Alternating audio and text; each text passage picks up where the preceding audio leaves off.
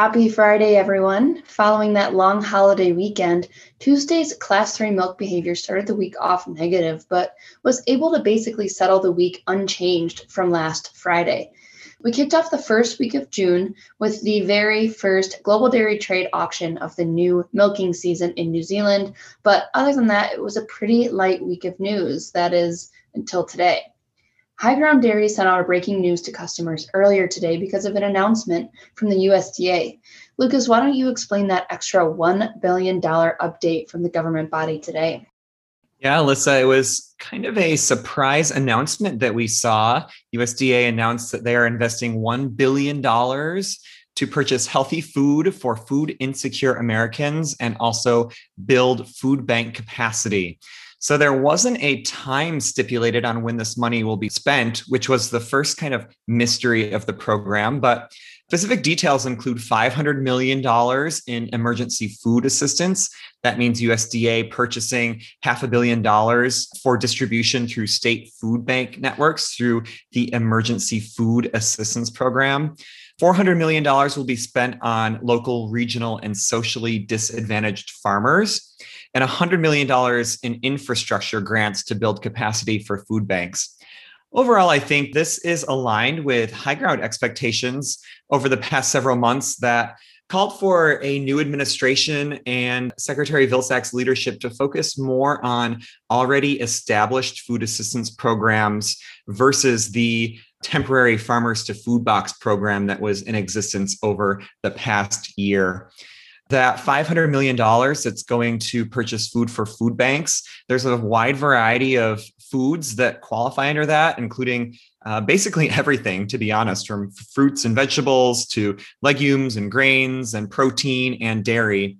In dairy specifically, it's only fluid milk and cheese that will be allowed to be purchased under this program. So a much more narrow window versus dairy products that were going into the food box. Overall, I think maybe a brief reactionary market jump from this. $1 billion is a big headline, especially when memories are fresh from those food box headlines. But overall, I think impact to dairy markets quite minimal moving forward. That said, we are still waiting for the final details on the $400 million dairy donation program that have not yet been announced. And shortly after that news, the April dairy product production figures were released, and everything was just about as expected, and plenty of cheese, that's for sure. Yeah, nothing shocking in this report. I'll have to lodge an official complaint that it came out after the market close on this Friday afternoon. So kind of interesting timing there to hit the market for a reaction maybe on Monday. But yeah, as you said, a lot of things neutral as expected. Definitely a lot of cheese, but that's as expected based on the milk flows that we've been seeing in recent weeks. Tough report, especially when considering that last April was, of course, pandemic influenced data with dairy production skewed across multiple commodities.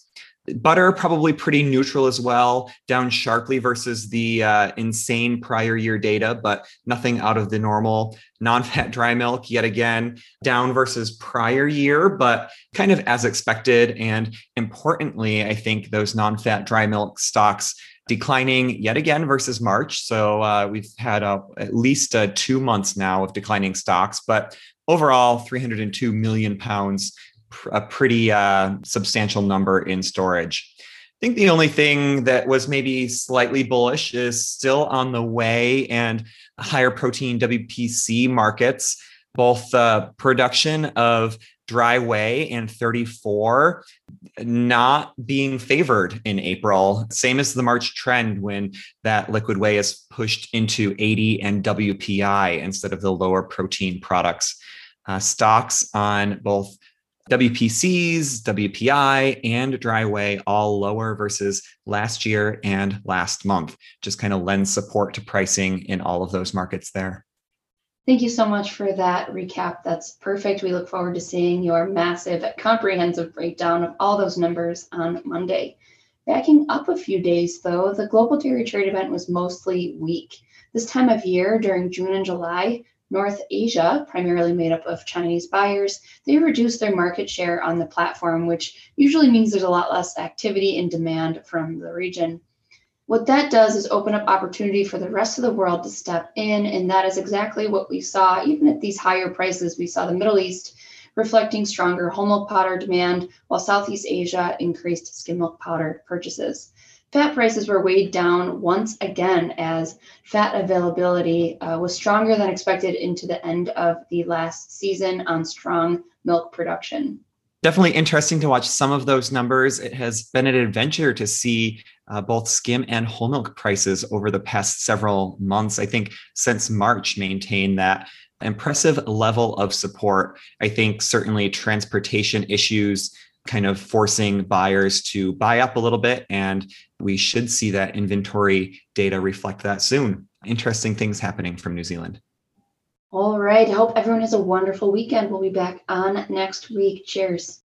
Be sure to subscribe so that you never miss an episode. And if you're interested in receiving more information as well as our analysis, please visit highgrounddairy.com to request a free 30-day trial today. Futures and options trading involves substantial risk and is not suitable for all investors.